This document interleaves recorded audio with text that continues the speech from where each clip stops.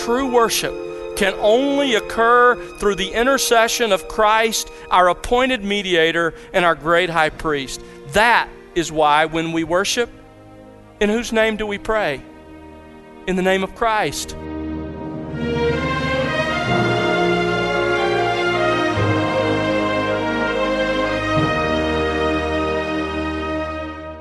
Welcome to The Word Unleashed with Tom Pennington. Tom is pastor-teacher at Countryside Bible Church in Southlake, Texas. Hello, I'm Bill Wright. On today's program, Tom continues in his current series titled The Heart of Worship. So far over our series, Tom has taught on the 4 principles of biblical worship. Today he comes to the 5th and final rule of worship. In order for true worship to occur, it must be centered in Jesus Christ in all sincerity and humility. Does it follow that it's possible to worship in any religion, just as long as you do so in sincerity and humility?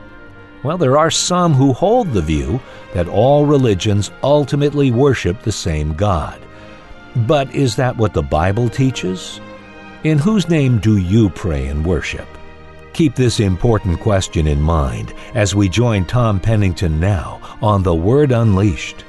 Well, I invite you for the last time to turn to John chapter 4. We've studied this really amazing paragraph of interchange between our Lord and the woman at Jacob's well, the Samaritan woman. Let me ask you this morning, what is it you live for? I've often been struck by the profundity of the words of Paul in Philippians chapter 1. In Philippians chapter 1, verse 18, Paul says this about himself: "For to me, to live is Christ. For to me, to live is Christ." Let me ask you this morning, can you honestly say that before the Lord about your own life? For to me, to live is Christ. Really, that's the heart of our Christian faith. Martin Lloyd-Jones, commenting on that phrase from Philippians chapter 1, writes this: "Living to the Christian does not mean God." Is that irreverent or extreme? Is that going too far? I suggest it is not. A Jew or a Muslim can say quite honestly that life to him means God, and there are many in the world who can say that God is the center of their lives.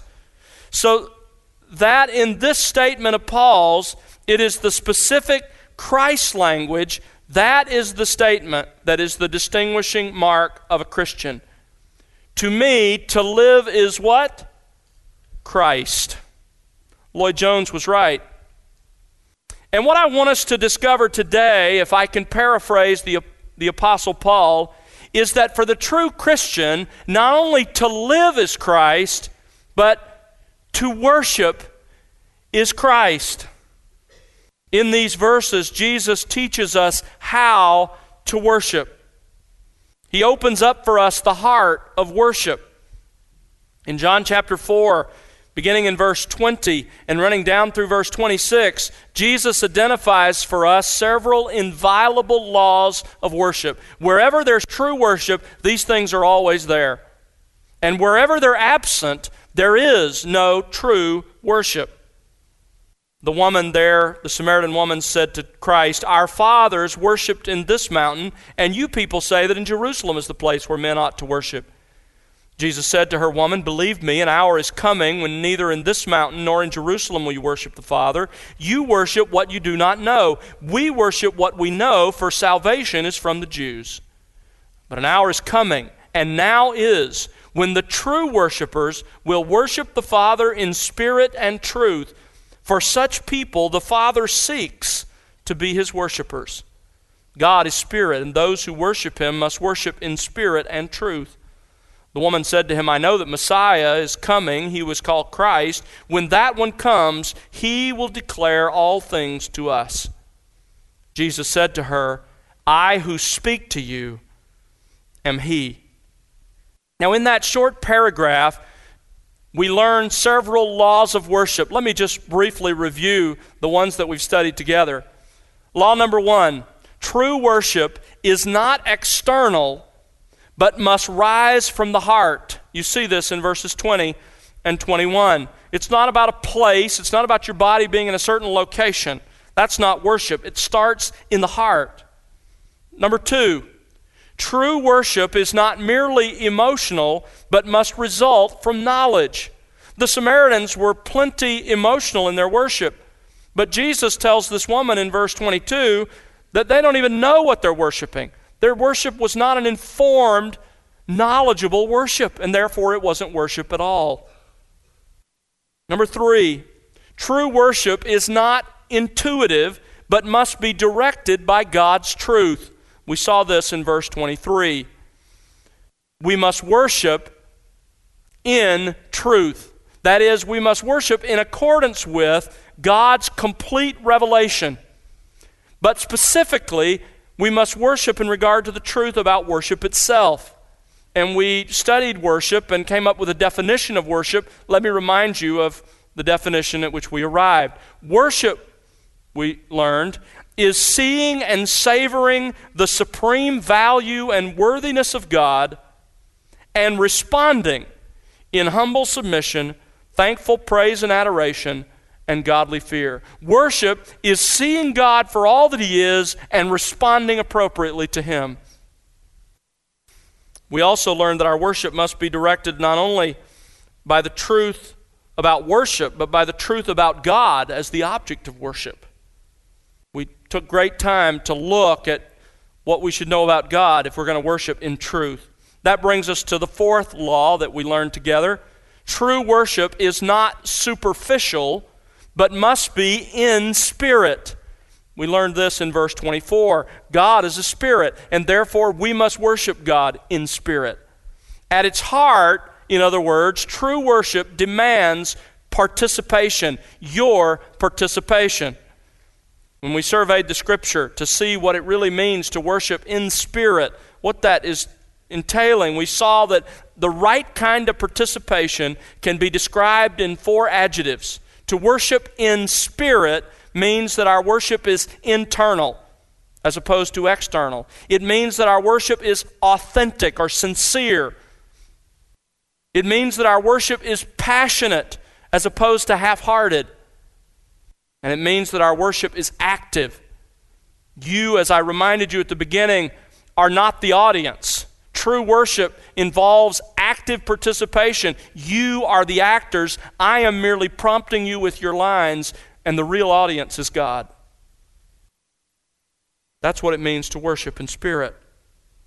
When I first studied this passage, I thought there were only 4 laws of worship here. But over the 10 weeks I've studied it, I've become convinced that there is a 5th. And today I want us to finish our study of this profound paragraph by briefly examining the 5th and final law of worship. And it's this: true worship is not general, but must be centered in Jesus Christ. True worship is not general. That is, it's not generic. It's not whatever you want it to be. It's not about God in general, but rather it is centered in Jesus Christ. Look at verse 25 and verse 26. At the end of this discussion, the woman said to him, I know that Messiah is coming, he who is called Christ, and when that one comes, he will declare all things to us. Jesus said to her, I who speak to you am he. Now, it's been a long time since we looked at it together, but remember who this woman was. She was a Samaritan. When the Assyrians, in 722 BC, when the Assyrians came into northern Israel and took Samaria captive and carried most of the people away, they left just a few Jewish people in the land. They imported people from all over the Assyrian Empire. And eventually those imported people married those few Jews who remained in the land. The result was what the Jewish people saw as a half-breed race called the Samaritans. At first, they were polytheists, that is, they worshiped many gods. But eventually, they came to worship Yahweh, the God of Israel, but with a couple of very strange twists. One is they refused to go to Jerusalem to worship. Instead, they built their own temple on Mount Gerizim, that mountain that was the mountain of blessing back in Deuteronomy. Secondly, they accepted only the first 5 books of the Old Testament as inspired. They rejected the rest. So now you can see, with that in mind, how remarkable this woman's response to Jesus really is. She had only the first 5 books of the Bible. And from the nature of her life, she obviously was not a constant student of Scripture either. But when Jesus started talking with her about worship, her mind immediately went to the coming of Messiah. While the Samaritans' view of the Messiah was severely limited because they did only have the first 5 books, they did expect and anticipate the Messiah, that he would come. And that's the expectation that's reflected in these verses. They looked for the greater prophet than Moses, the one that the great Moses himself had predicted would come. Turn back to Deuteronomy chapter 18. This is where that great hope came from. Deuteronomy 18, the last of the 5 books of Moses. And as Moses was preparing for his own death, he said this to the children of Israel. Deuteronomy 18, verse 15. The Lord your God will raise up for you a prophet. Notice singular, one prophet like me from among you, from your countrymen. You shall listen to him. And in Hebrew, the pronoun is singular. We're talking about one person here the Lord's going to raise up. This is according to all that you ask of the Lord your God in Horeb on the day of the assembly, saying, don't let us hear again the voice of God. Don't let us see the great fire. We'll die. You remember at Sinai, back in Exodus 19, this is what happened. The Lord said, they have spoken well. I will raise up a prophet from among their countrymen like you, and I will put my words in his mouth, and he shall speak to them all that I command him. It shall come about that whoever will not listen to my words, which he shall speak in my name, I myself will require it of him. So God had told the people through Moses that a great prophet was coming. And they came to understand that that was the Messiah. The Jewish people understood that it was Messiah. The Samaritans understood that it was Messiah. And when you come to the New Testament, this passage is used by in the early sermons in Acts as proof that it was Jesus Christ, that this was none other, this great prophet was none other than Jesus Christ. You see it in Peter's sermon in Acts 3. You see it in Stephen's sermon in Acts 7. They go back to this passage and say, that's Jesus. He is the Messiah, the prophet to come. So the Samaritans, including the sinful woman, anticipated the prophet who would come. And her knowledge of this prophet is really quite remarkable. Notice that she knew he would be a unique person, that he would be sent by God, that he would be specially anointed by God. That's what the Hebrew word means. In fact, the Hebrew word is Hamashiach. Ha being the article, the definite article, the, and Mashiach being the word for the anointed one, the Messiah. When that word, Hamashiach, is transliterated into English or Greek, it becomes Messias in Greek or Messiah in English. When it is translated into Greek, it becomes Christos. And when Christos is put into an anglicized form, it becomes Christ. So in your Bible, in the New Testament, whenever you read the word Christ, you are in essence reading the Greek translation of that Hebrew term, Hamashiach, the Messiah. So Hamashiach, Messiah, and Christ are all exactly the same thing. They all mean the anointed one. Someone specially selected and appointed by God. In other words, this woman understood that God had promised to send a unique person specially anointed. The question is, anointed for what? What was he especially anointed to do? Look at verse 25. I know that Messiah is coming, he who is called Christos, or in Greek, Christos. When that one comes, he will declare all things to us. The Greek word that's translated declare here means to announce, to proclaim, to teach, to preach. the Messiah would be especially anointed to be a teaching prophet. That's what Jesus was, wasn't he? He did miracles, but the thrust of his ministry was his teaching. You see, when Messiah comes, this woman was saying, he will tell us all that we need to know about God. He will supply our defects. He will correct our mistakes. He will put an end to all of our disputes. He will tell us the mind of God fully and clearly, and he'll keep nothing back that we need to know. This woman was saying to Jesus, listen, you've had some interesting things to say in this conversation. Some of them may be true and some of them may not be. But I know that Messiah is coming, and when he comes, I'll listen to him and I'll believe what he says. I'm going to wait to hear from him. She understood that the Messiah was the only true source of truth and that he was the only true mediator between God and men. She understood a lot. And in response to that, for the first time in his ministry, Jesus announces that he is none other than the long-awaited Messiah of Israel. Look at verse 26. Jesus said to her, I who speak to you am he. Now understand that Jesus' words to this woman are more than a statement of fact. He doesn't just want her to know this. This is in fact for her and for us an invitation to believe in him. I am he. I am the Messiah. Listen to me. Believe in me. This woman, I believe, responded. If you go back to John chapter 4, look down at verse 41. Later in that same day, in that same story, many more believed because of his word, that is in the town where she lived.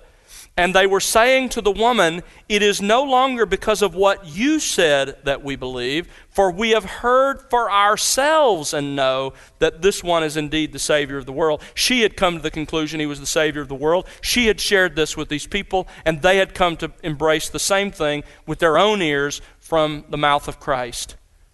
I believe we'll someday meet this woman in heaven, and we'll have the joy of asking her more about this remarkable conversation.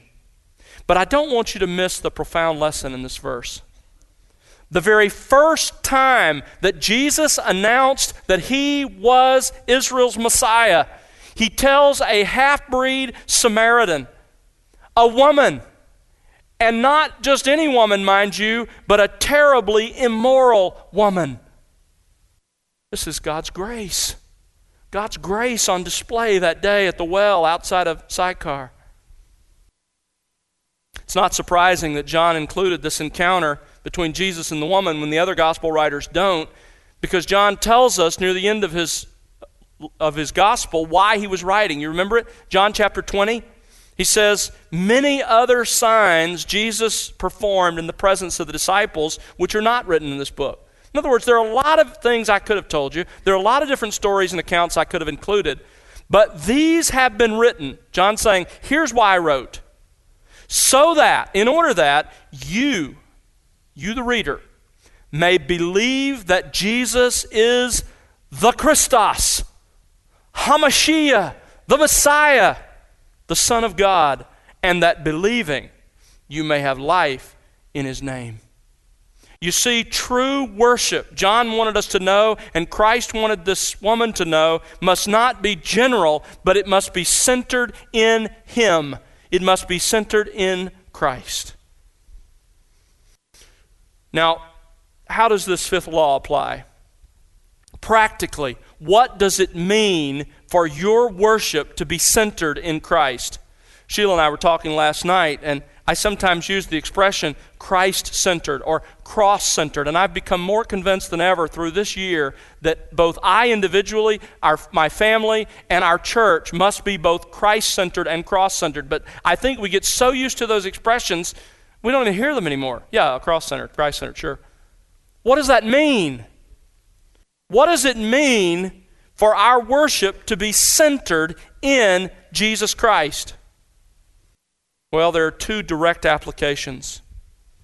First of all, we must worship whenever we worship, privately, corporately, whenever, now and throughout eternity, we must worship through Christ. We must worship through Christ. Always remember that Christ and Christ alone is your mediator. Let me put it differently, because there's another word we don't often really think about. Listen carefully. Christ is the only accepted channel through which your worship, or all true worship, can flow to the Father. Let me say that again. Christ is the only accepted channel through which all true worship flows to the Father. To be truly worshiping, we must worship the Father through the Son. Isn't that what Jesus himself said in John 14? You remember verse 6? He says, I am what? The way. I am the truth. I am the life. No man comes to the Father but what? Through me. Don't even think about it. You can't get to God except through Christ. 1 Timothy chapter 2, verse 5. The Apostle Paul writes, there is one God and one mediator between God and men, the man Christ Jesus. C.W. Bromley wrote, Christian worship is at its very core and essence the worship of God the Father through God the Son. Listen to Martin Luther, the great reformer. He says, knowing Christ and knowing the Father are tied together and are one and the same knowledge. This is why I have often said, Luther says, this is why I have often said that the Father is known only in Christ and neither will nor can be reached and found, worshipped and invoked apart from this mediator. For outside Christ there is nothing but idolatry and merely a false imagined notion about God. Truly worshiping God consists in believing on Him whom the Father has sent, Jesus Christ.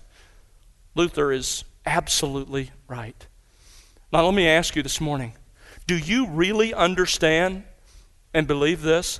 That you have no chance of ever approaching God except through Jesus Christ? That's it. This morning, if you find yourself here like this woman, bearing the load of your sin, knowing your guilt before God, really not sensing any hope, there's hope for you. But the only way you'll ever get to God is through His Son, is by bowing your knees to His Son, the Lord Jesus Christ. It's the only way.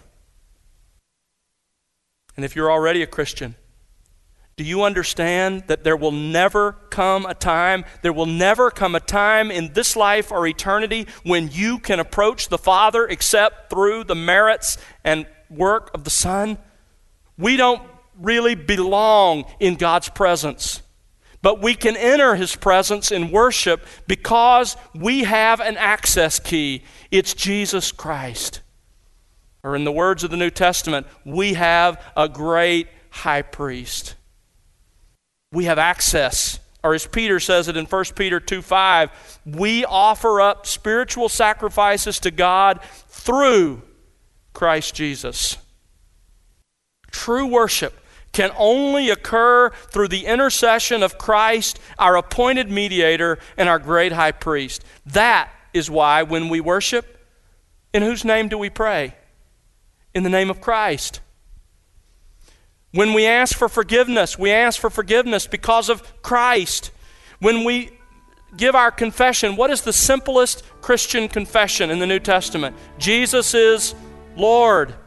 That's our confession.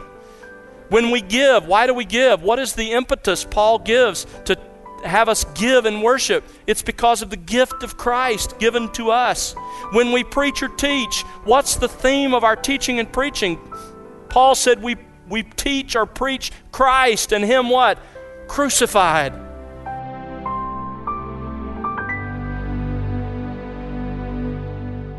That's Tom Pennington here on The Word Unleashed with part 15 of his series, The Heart of Worship.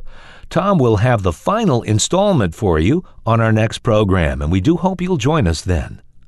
Well, it's our prayer that you'll be enriched by the expository teaching of God's Word here on The Word Unleashed. We'd love to hear your story and how God is enriching you in your walk with Christ through this ministry. Write to us, won't you? Our address is listeners@thewordunleashed.org. Again, that's listeners@thewordunleashed.org. Or you can call us at 1-877-577-WORD. And remember to connect with us on social at The Word Unleashed. You know, The Word Unleashed is made possible because of the prayers and financial gifts of individuals like you. Please consider partnering with us. You can find out how to do that by visiting thewordunleashed.org. Again, that's thewordunleashed.org. And now for Tom Pennington and the entire team, I'm Bill Wright. Thanks for listening to The Word Unleashed, exalting God's glory, explaining God's truth.